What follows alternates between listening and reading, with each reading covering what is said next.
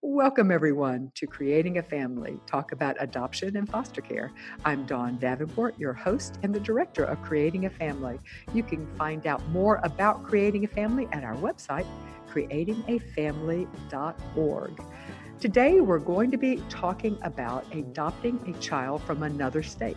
We will be talking with Chantilly Waheja-Singha. She is a Master's of Social Work and a Master's of Public Health and the Interim Director of Adoptions and Foster Care at Vista Del Mar Child and Family Services.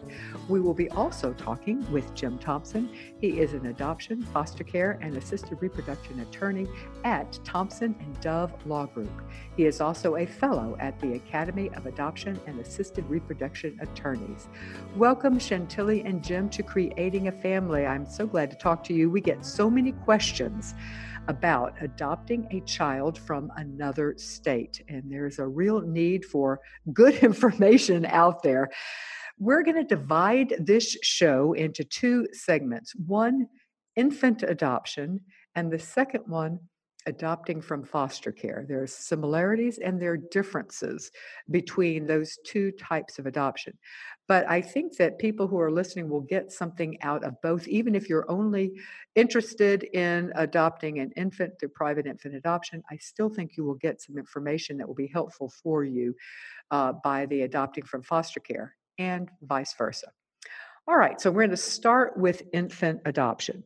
Chantilly, I'm going to give you the easiest question of all, and that is it possible to adopt an infant from another state? It is absolutely possible. We carry out plenty of infant adoptions through ICPCs every week. So yeah, it happens for sure. It's very common, right? Mm-hmm. Right. So, Jim, how does a prospective adoptive parent find an expectant mother in another state who might be considering placing her child for adoption? Well, the various opportunities are seemingly endless.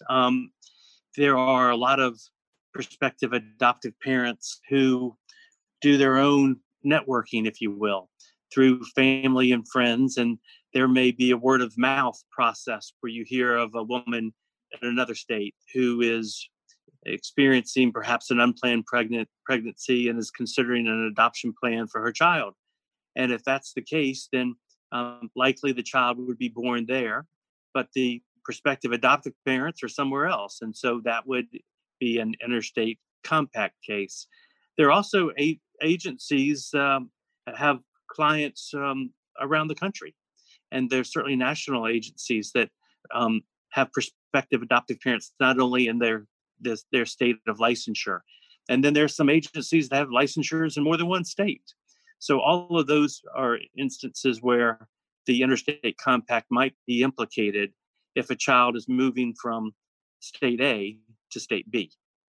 And let me just say that when we've mentioned a couple of times the compact or the interstate compact, that is the interstate compact for the placement of children, and it goes by the acronym ICPC. And we're going to talk about that in depth here in just a minute.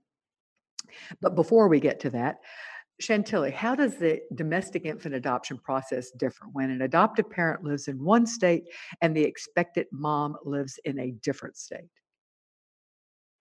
Well, I would say the first thing that comes to mind is the in-person involvement, of course, differs.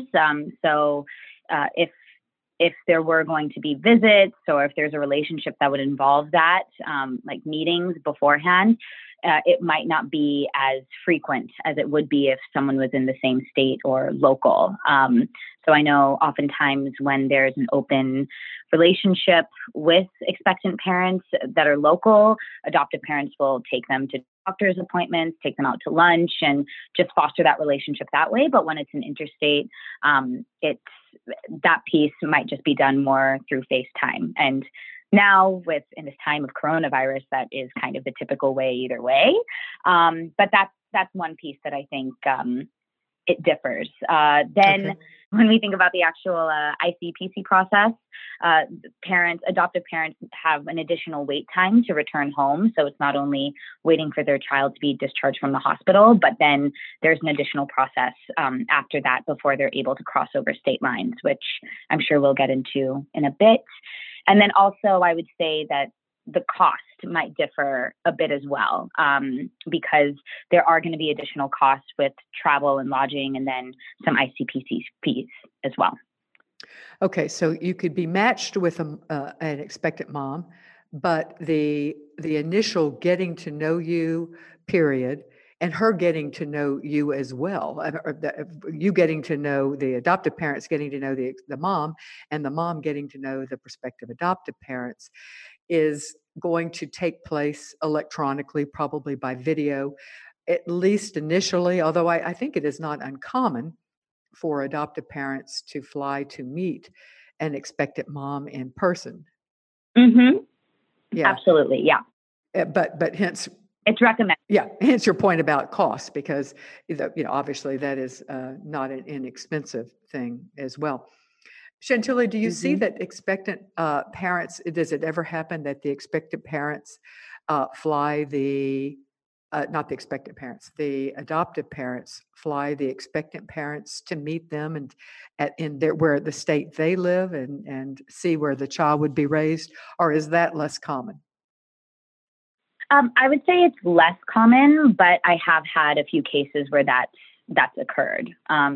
Because it's also an opportunity for the expectant mom to maybe have a little break from whatever life she's experiencing at home, and to have a little escape for a little bit. And like you said, to be able to witness what the child's life would look like in the family that they've chosen. Okay, now we're going to come to the time we've been leading up to this, the all-important Interstate Compact for the Placement of Children, ICPC. Jim, what is that, first of all? Is it a law? What is it? Well, it is a compact, COMPACT, a compact among the 50 states. It was first drafted in 1960. It worked its way through to be approved by all of the 50 states. And so now it is an agreement about the rules, about how a child will move from one state to another. And what's important about the compact is the way it is written. If one violates the compact, the ICPC, and by the way, we'll use those terms interchangeably, the Interstate Compact on the Placement of Children, ICPC, or the compact, it is a violation of the laws of both the sending and the receiving state. So when one violates the compact, you're not only violating your own state laws, but the laws of where the child, the other, if you will, state B as well. So, Jim, we know I know, and I think our audience might know, that adoption is governed by state law, which means that we have 50 different adoption, well, even more, if you take into account territories and DC and others. We have at least 50 plus adoption laws in the United States. So what law governs the adoption? If the expectant mom lives in one state and the adoptive parents live in another state, what law do you follow? Really good question, and an important question. When you asked Chantilly a moment ago about domestic infant adoption process, everything she said was absolutely accurate. And in addition to that, if we are, let's say, a prospective adoptive parent living in South Carolina, where I live, but that there is a expectant mother due to deliver in our sister state of Georgia, what law governs? And it can be really important because in South Carolina, for instance, we don't have a waiting period before a birth mom can sign that consent. We also don't have a revocation period. But in Georgia, there is a revocation period. And that's 4 days. In North Carolina, it's 7 days. In Maryland, it's 30 days. So the state where the jurisdiction, the choice of law is another way of talking about that, is awfully important for the prospective adoptive parents to consider. Yeah. Because usually it's going to be where the case is filed is the law that governs. So, for instance, South Carolina, we have a statute that any child born here, the finalization must be here. So let's say there's a family living in Nebraska who comes to South Carolina for that adoptive placement. We must do the ICPC to allow them to go home, but they'll remain in Nebraska for 3 or 4 or 5 months or so for the post-placement supervision, and requiring the family then to return to South Carolina for the finalization. Under those circumstances, South Carolina law would govern and not Nebraska law. So one has to be cognizant of the inner workings of the different state laws. And the states differ significantly, more than people realize, as to the state laws on adoption differ. And I think that people assume that they're going to be very similar, and they can be quite different. Quite different also about birth father issues. Mm-hmm. That's a very important issue, how it's addressed. Some states are strict in terms of a birth mom identifying a birth father. Other states, such as South Carolina, consider it a liberty right for her not to identify the birth father if he has not been actively engaged during the pregnancy or providing pregnancy-related support. So your adoption can feel very different based on the state law of where that occurs. Okay, Chantilly, what are the steps on the ICPC as it applies to domestic infant adoption? Sure. So essentially, when I describe the ICPC, I think of it as just a huge packet of paperwork that's compiled that will include various documents, such as the adoptive parent's home study, a clearance letter stating whatever background clearances were made, a post-placement supervision letter. So once a child is placed in the home, there needs to be some post-placement visits that occur with the family. And so it's a letter stating what agency is going to do that. And it's a promise to be able to do that.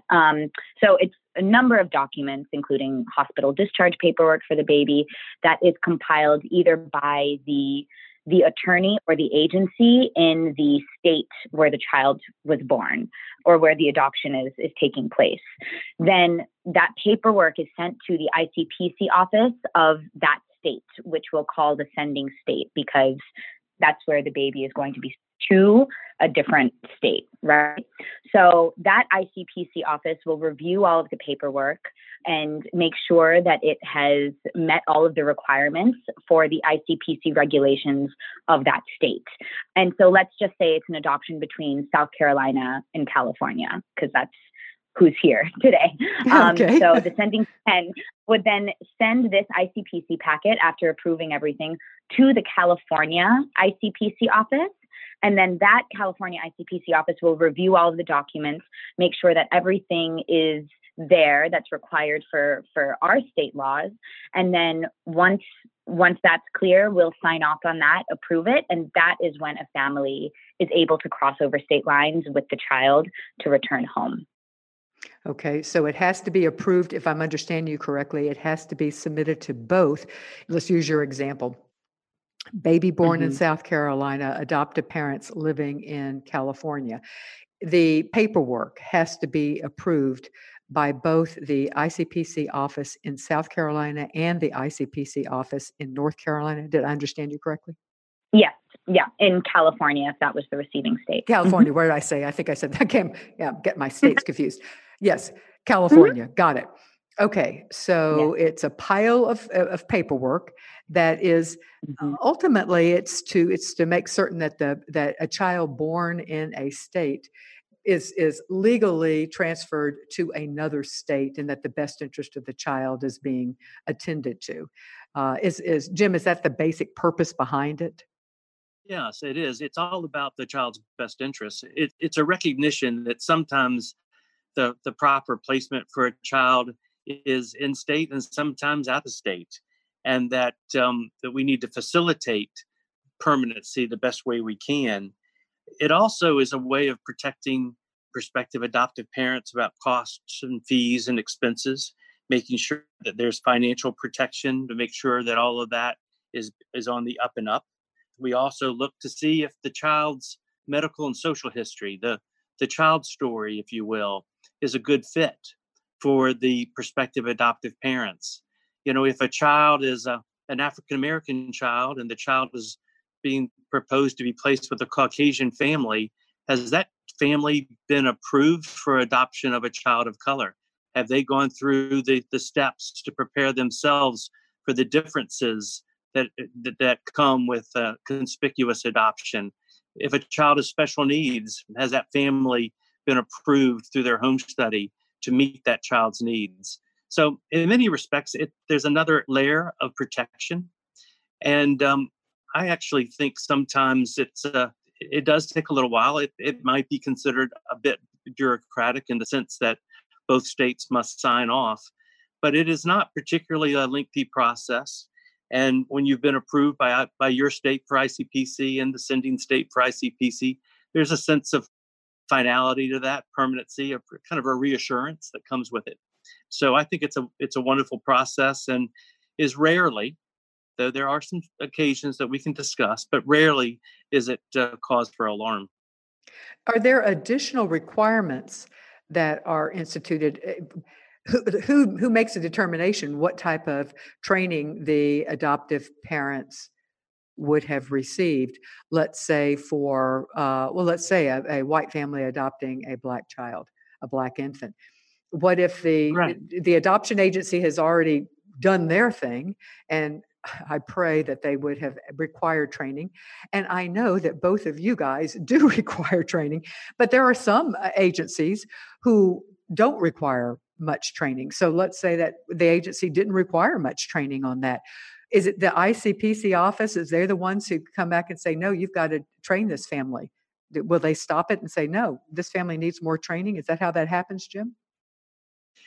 I have never had an ICPC case where the receiving state, for instance, which would be the state of the prospective adopting parents, if that was a home study approved by the sending state, I haven't had the receiving state. I haven't had the sending state to cast aspersions on that decision.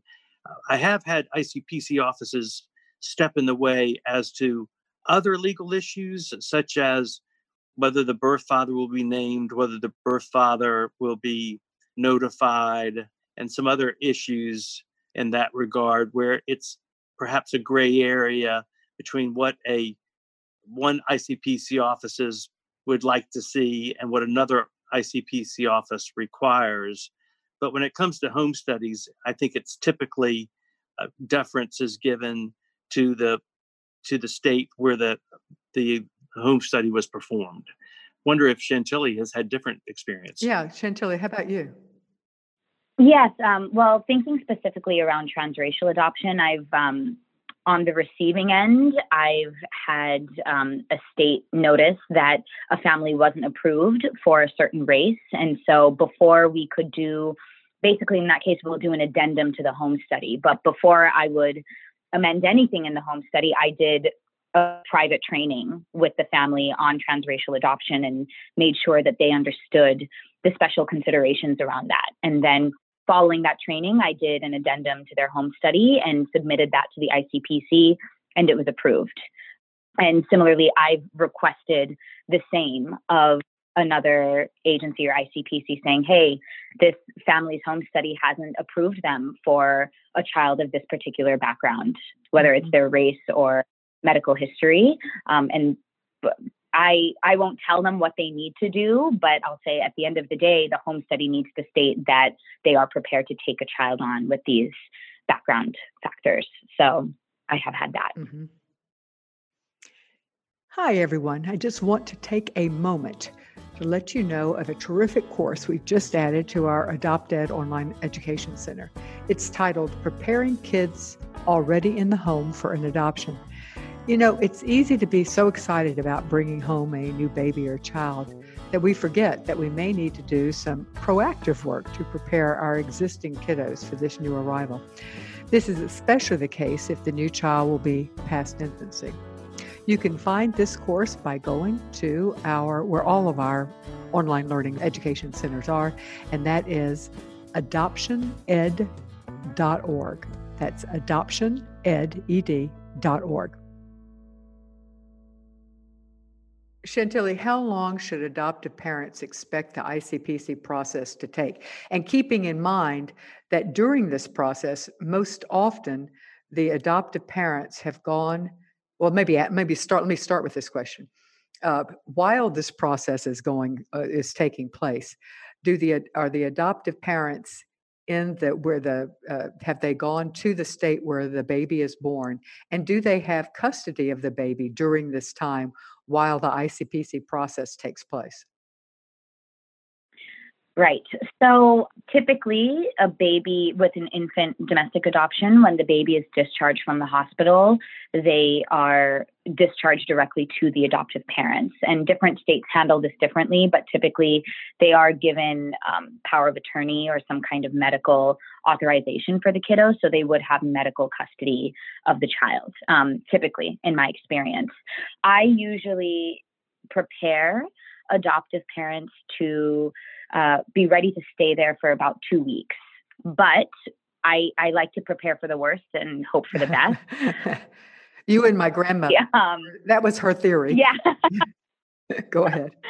But I'll say usually we are able to process ICPCs within a couple of days after the child is discharged from the hospital, because that's usually the last piece that we need in terms of documentation for the ICPC, either the relinquishment or consent from the relinquishing parent, or the medical, the discharge paperwork for the baby.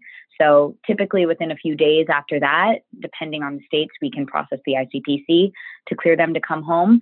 But things happen. So I just always say 2 weeks to families to best prepare them.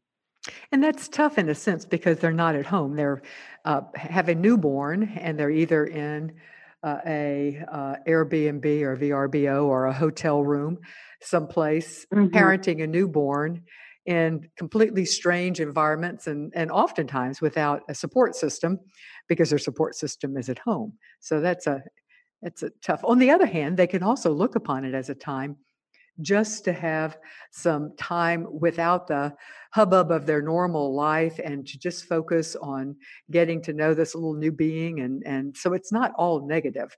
We try to tell people to try to look at the positive there. This is, your whole life is on hold right now, and all you have to do is feed, diaper, and love on this baby. Yeah, sometimes I'll reframe it and say, treat this as a baby moon. You're having your time with your baby. So, absolutely. I've had families who we told, to have a 2-week span sort of on the outside of things, because of course I've learned long ago, to be a successful lawyer, you just set people's expectations realistically, and then if you can beat them, good. Here lately, I have to admit though, COVID has, in my judgment, sped things up. I don't know if it's people are working from home and they're able to just look at the packet because they don't have other concerns other than what came to them, or what it might be. I also think we're all looking for a way to show a little kindness to one another, and during these days. And I'm finding a lot of ICPC offices are really expediting things. They always seem to expedite things around holidays, to get somebody home. And I've had a few times where we've gotten approval so fast that the adoptive parent said, "Well, I'm not going to tell my family yet." So they want to stay at the beach or wherever and have some of that bonding time before they head home. Well, Jim, you raise an interesting question. Do you have to stay in the city where the baby is born, or can you go to something within driving distance, or do you even need to be with driving distance? Can you fly to another area of the state and spend your time there as long as you're within the state? Well, I'm from South Carolina, and there's no place further than 4 hours away from the next. So that's pretty easy. And a lot of folks would go. And so, yes, you can stay anywhere in the state. I will tell you, my dad started our law firm, and he did adoption hearings until he was 94, and he just passed away 2 years ago.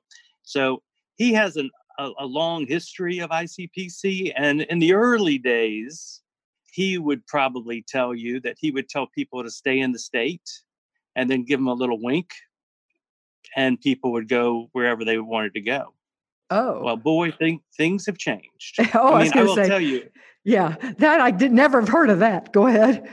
Well, I mean, remember, he was doing this many years ago. Yeah, got it. The ICPC was only in effect 1960. South Carolina only recognized it in 1980. And then in many years, it took a while for it to gain teeth.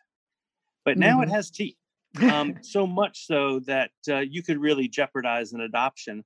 I know of some anecdotal stories that didn't make it up on appeal in South Carolina, where a family's placement was jeopardized because they returned too quickly. I know of a state where the ICPC office asked me to see receipts from my clients to prove that they had remained in the state when they thought that there was evidence that they may have left because it was one state away.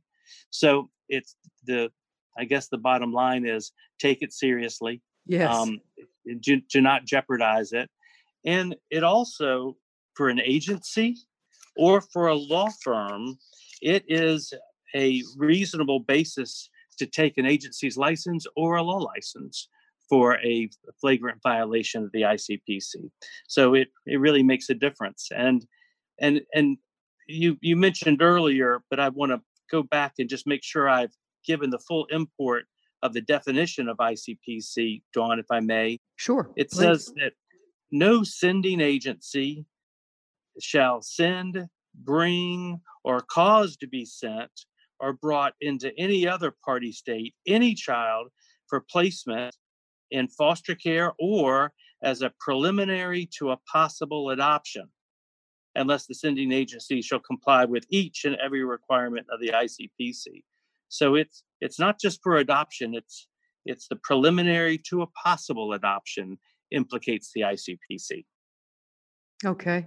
So Chantilly, in a state as large as California, do you tell people this is when California is the sending state, so the baby has been born in California, the adoptive parents have received custody as the child leaves the hospital, hopefully has some type of medical power of attorney or so that they can make medical decisions. Do you tell them that they need to stay near where the city the baby has been born at, or can they, as long as they're in California, they are welcome to travel? Yep, as long as they're in California, they're welcome to travel around, especially if they have family that they might want to stay with while they wait for the ICPC to be approved. California is huge, so they have a little bit of wiggle room there to be able to see the sights and just stay with whoever they might have as a support here.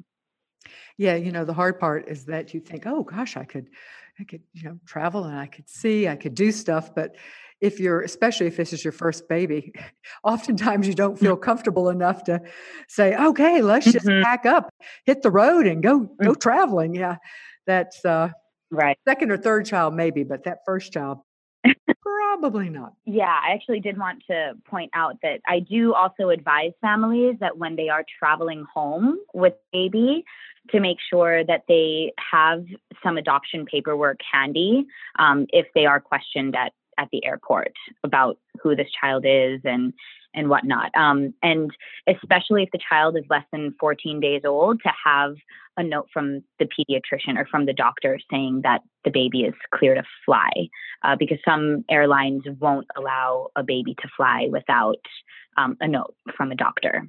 So. Well, yeah, that's a great segue into so for the actual traveling home, so the family has the ICPC process is over with. The family now has to get back home. Chantilly, you were saying that they need to have their adoption paperwork in hand.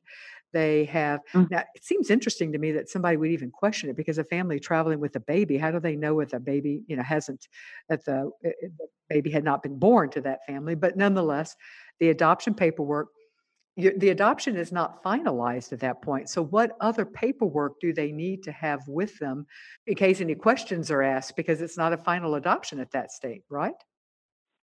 Yeah, correct. So either if they're able to have, there's a document from the ICPC called the 100A. That's one document that shows that placement has been given. Alternatively, the agency or the attorney might draw up a placement agreement for the family. Well, they should have because it's part of the ICPC approval too. So having that placement agreement would be great to have. And also, I will write travel letters for families who are traveling just as an agency, saying that this family has adopted this child and the adoption will be finalized, anticipated dates. And so if they have any questions, I give them my direct. Mm-hmm. Okay, so all of that is the paperwork you need, and including taking the child to a pediatrician, or maybe telehealth could do this, but giving that the child is fine to travel on an airplane. Okay. And have you, just out of curiosity, Chantilly, have you seen any problems with families traveling? No, not many. But I will say, because you said, oftentimes when would they even ask? But I think with the more conspicuous families, like when a child is transracially adopted or when it's a sex family, they tend to be questioned a bit more, unfortunately. So we just want to make sure that they're equipped for that. Okay. That makes good sense. Big news, everyone. The Jockey Bean Family Foundation has provided us with scholarships for free access to 5 of our most popular courses. You can find these courses and the coupon code at the website bit.ly/JBF support. That is bit.ly, bit.ly/ all cap JBF, then cap S for support. So JBFS, that's all capitalized, and then UPPORT. Again, the coupon code to get you these courses free is going to be on that page as well. And the courses are Raising Resilient Kids with Dr. Ken Ginsberg, Raising a Child with ADHD to a Successful and Healthy Adulthood with Dr. Ned Hallowell, Unexpected Stresses for Newly Adoptive Parents, Practical Solutions to Typical Food Issues with Dr. Katja Rao, and Parenting Children Who Have Experienced Trauma with Karen Buckwalter. Make sure you go to the bit.ly/JBF support to get information on these courses. Okay, now we have talked about adopting an infant, domestic private placement, outside from a child of another state. Now we're going to talk about adopting a child through foster care from another state. All right, so first let me just ask Jim the obvious question. Is it possible to adopt a child from foster care in another state? Yes, absolutely it is. And really the foster care system needs, family members or extended family or other persons interested in adoption from whatever resource it is to show an interest in adoption. Some of those kids might be free for adoption already and waiting for that prospective adoptive family. Some states have those directories where they can see pictures and outlines of heart galleries and things. Yeah. Art galleries, exactly. And foster families are very welcome from one state to another. There's also situations where sort of time is of the essence, where a family member has heard that a child has come into protective custody through the Department of Social Services or whatever that state's protective services entity is. And there's a window of time. Perhaps the Department of Social Services is actually looking for another resource other than foster care. So it's a way of a child being placed with another family member. And there's a very short window if a family acts promptly out of state that they may be able to avoid the interstate compact on the placement of children.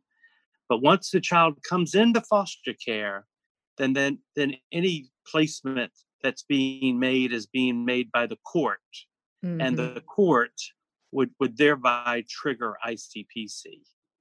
Okay. Let me pause here before we get into the ICPC aspects because they get complicated.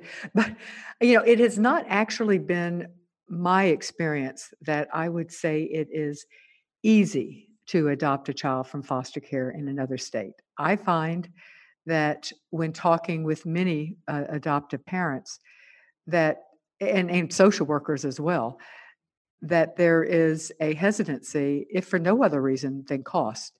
It is more expensive for a state. Let's say a child is in Texas, and if they place the child in California, in a foster family in California, that is more expensive for Texas because of the supervision that is required and the cost associated with supervising. So I actually think and do tell people that who are looking to adopt from foster care that if possible, look for a child in your own state because it is generally going to be easier. Now, I'm curious to know now that I've shared my opinion, Jim, would you disagree with that from your experience? And then Chantilly, I'd like to hear your thoughts. I agree with you if that foster parent did not have a pre-existing relationship with the child. Yes. Okay. Good point. Good point. I would completely agree with you. I don't hold what I just said does not hold through kinship placements or through fictive kinship, which means that you have had the adult, the prospective adoptive family has a relationship with that child. So yeah, I would totally agree with that. I'm thinking of unrelated, unknown foster families. Sure. Then it's very difficult. I think for an out-of-state placement, typically it requires there to be some sort of nexus between your request and the child or the extended family. And it probably means that you need to have a lawyer in that state go and advocate for you because it's very hard to be out of state and get anybody's attention Yes. unless you go straight to the court process. Chantilly, what is your experience in this area? That has been exactly what we hear is that if you're a foster parent in another state and you go to Adopt US Kids and see a child there, or just go to the Heart Gallery on your California resident and you go to the Heart Gallery in Texas and you find a child that you think and you send even if your agency sends your profile to that caseworker, it's hard to get their attention. What's your experience? Yes, I would completely agree. I've done that numerous times where families have identified a child that they feel connected to in another state, and I've followed up numerous times with the agency in that state, and either with no response or with very little helpful responses because it's a very complicated process. And we have had in the last 4 years, I think we've had one successful foster placement through an interstate. And it was exactly how Jim described it. The family had to have an attorney in that state to be able to advocate for them and to be able to work on the inside to help the process move along within that system. It's frustrating to me because it is confusing to perspective. We get this question so often where somebody we have a really large online support group in Facebook, and people will come on saying we're open to adopting an older child. We're open. We are open to many different factors. We found a child on one of the Adopt US Kids or like I say, a Heart Gallery.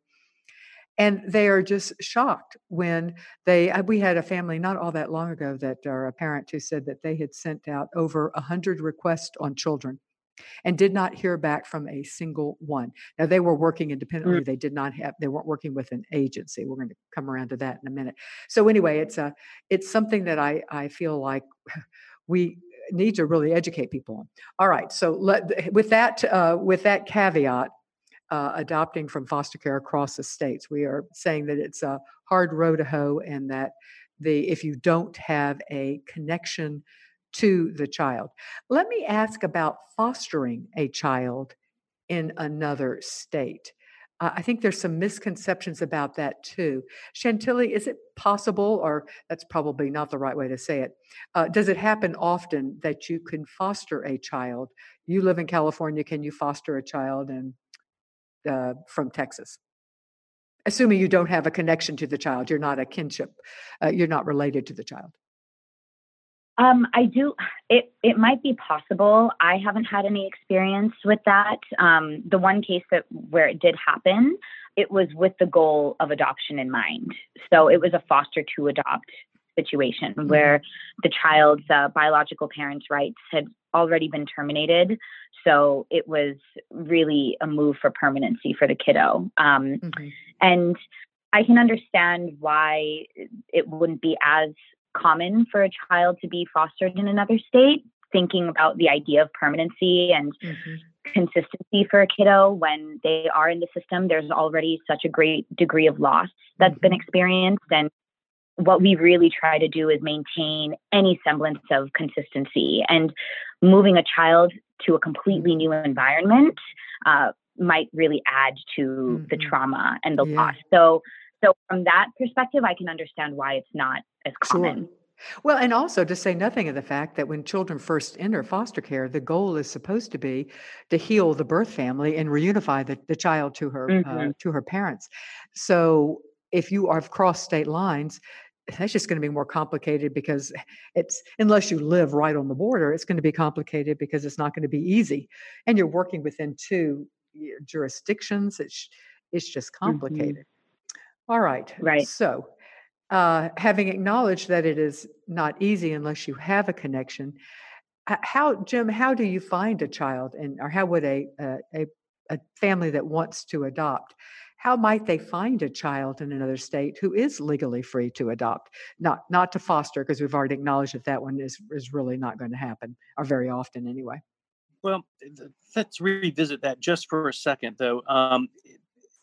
I probably should point out an area where the ICPC does not govern. There are some exempt persons from the interstate compact compliance.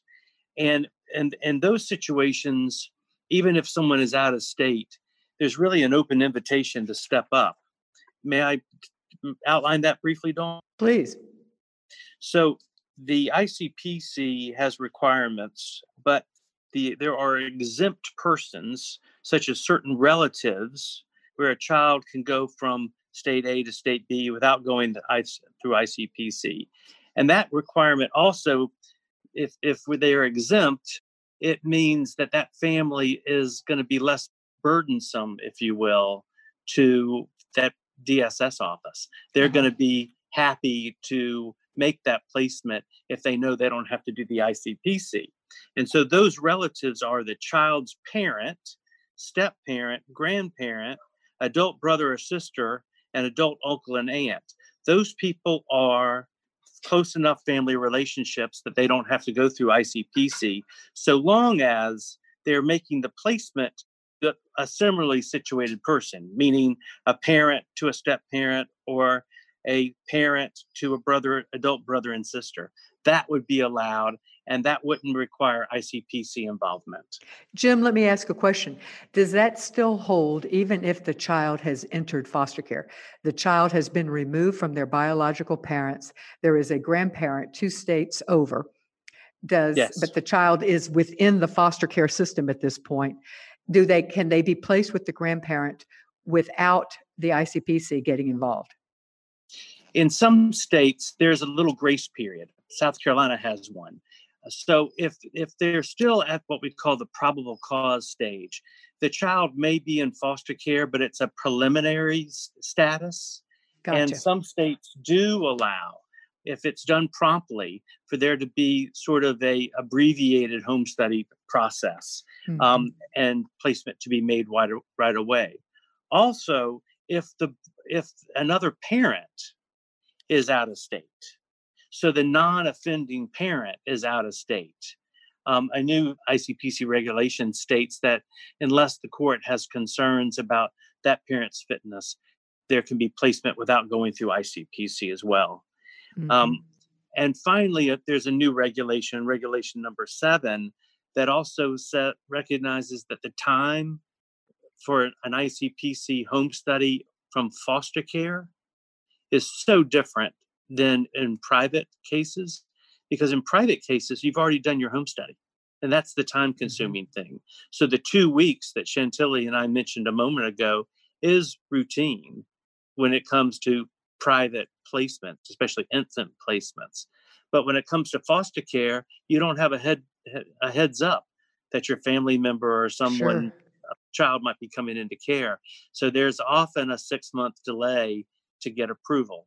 That's kind of the term that's thrown out often, that it takes 6 months. And by that time, the child is sinking his or her own roots, probably with a foster family. And so is it proper to disturb that? So this new Regulation 7 that went into place applies for kids that are under age 4, and it gives a kind of time of the essence requirement to have that home study done if requested by the sending state to the receiving state. And it's supposed to be done within a month and a half. My own experience with that is it is, as often as not, gets confused and delayed, but there is at least a mechanism, Regulation number 7, where you can expedite for foster placement. But just to be clear, so the child has been removed and is a young child. That child, regardless of the age, that child can't go, once the child is in foster care, is not able just to be sent to his grandmother without involving, home study has to be involved, and that's the mechanism. Correct. Yeah. And the reason is because the entity sending the child is the court, and the court is not one of those exempt persons. If it had been done right before the child came into care, the birth mom said, okay, then send my child to my grandmother to my mother who lives in another state. That could be done without ICPC approval.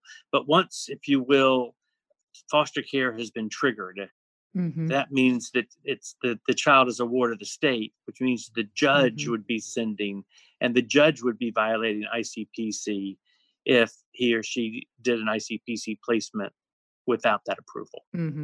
Yeah, exactly. That makes, yes, that's how I have followed it. So Chantilly, oftentimes we talk about when adopting from foster care, one of the things that we stress is that there should be a slow transition from the child from the child's living with a foster family. And so this is assuming, of course, that the foster family is not going to become the adoptive family.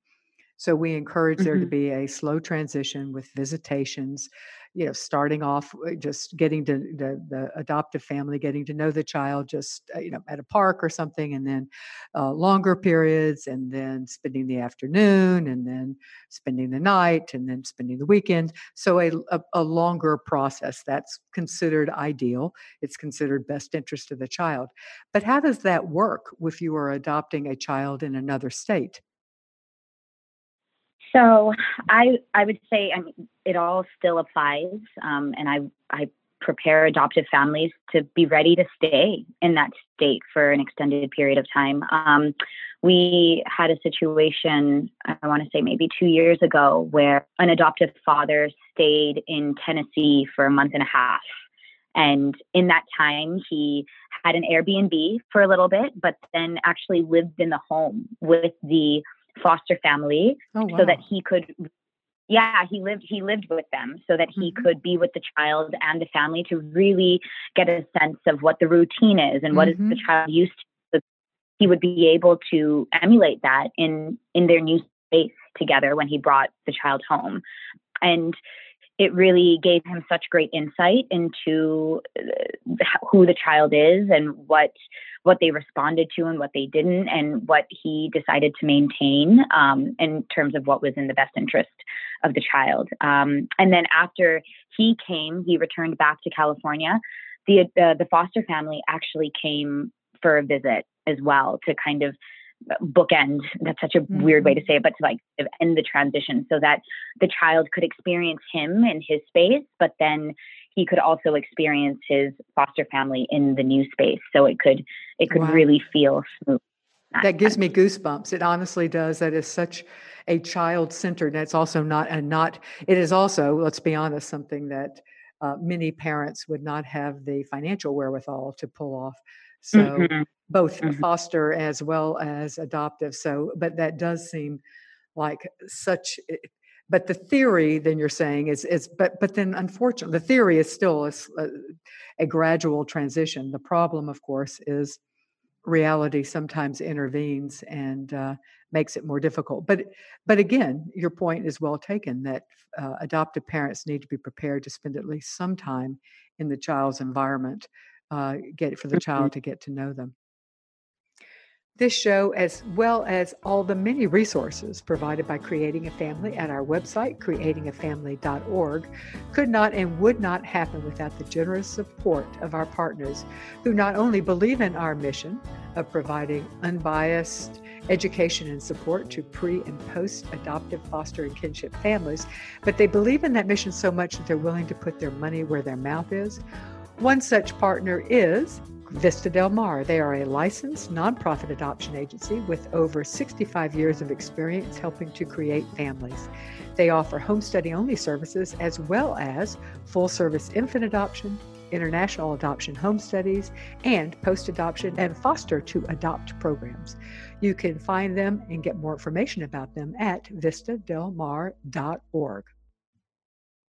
Okay, Jim. So, when adopting through foster care, how are adoption subsidies handled?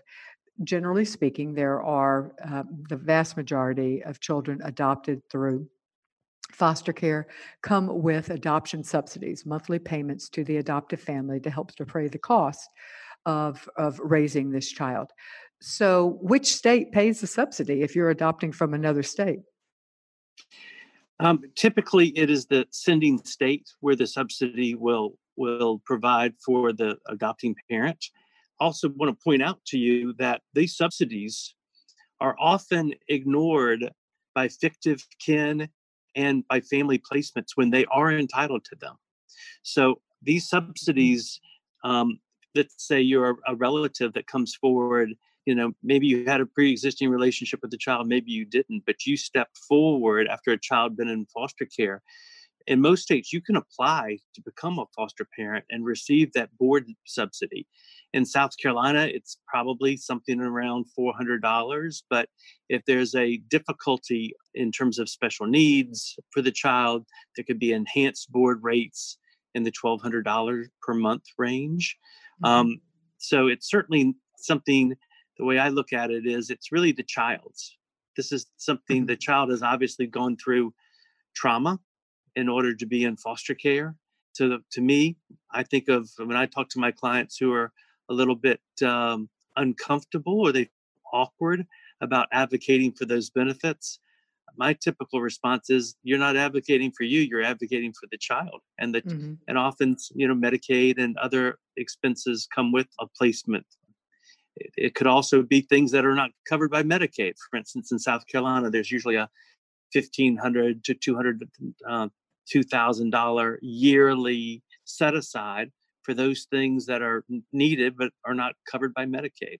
Those Mhm. are good things for a family, and a family that may not need it at the time, but we don't know what the future holds. Mhm. Um, so being able to have that safety net for a child makes good sense to me.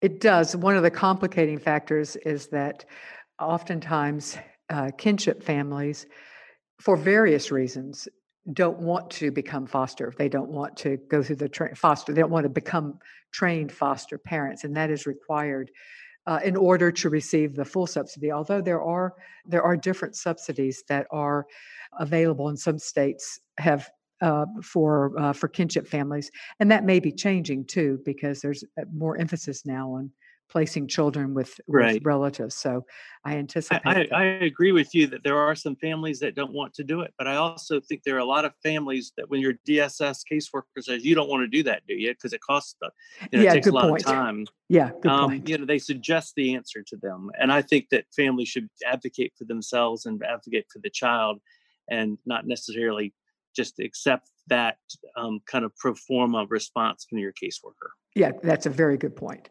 Yes. All right. Thank you so much, Chantilly Wijayasinghe and Jim Thompson, for talking with us today about adopting a child from another state. Keep in mind that the information given in this interview is general advice. To understand how it applies to your specific situation, you need to work with your adoption or foster care professional. Also, the views expressed in this show are those of the guests and do not necessarily reflect the position of creating a family, our partners, or our underwriters. Thanks for joining us today, and I will see you next week.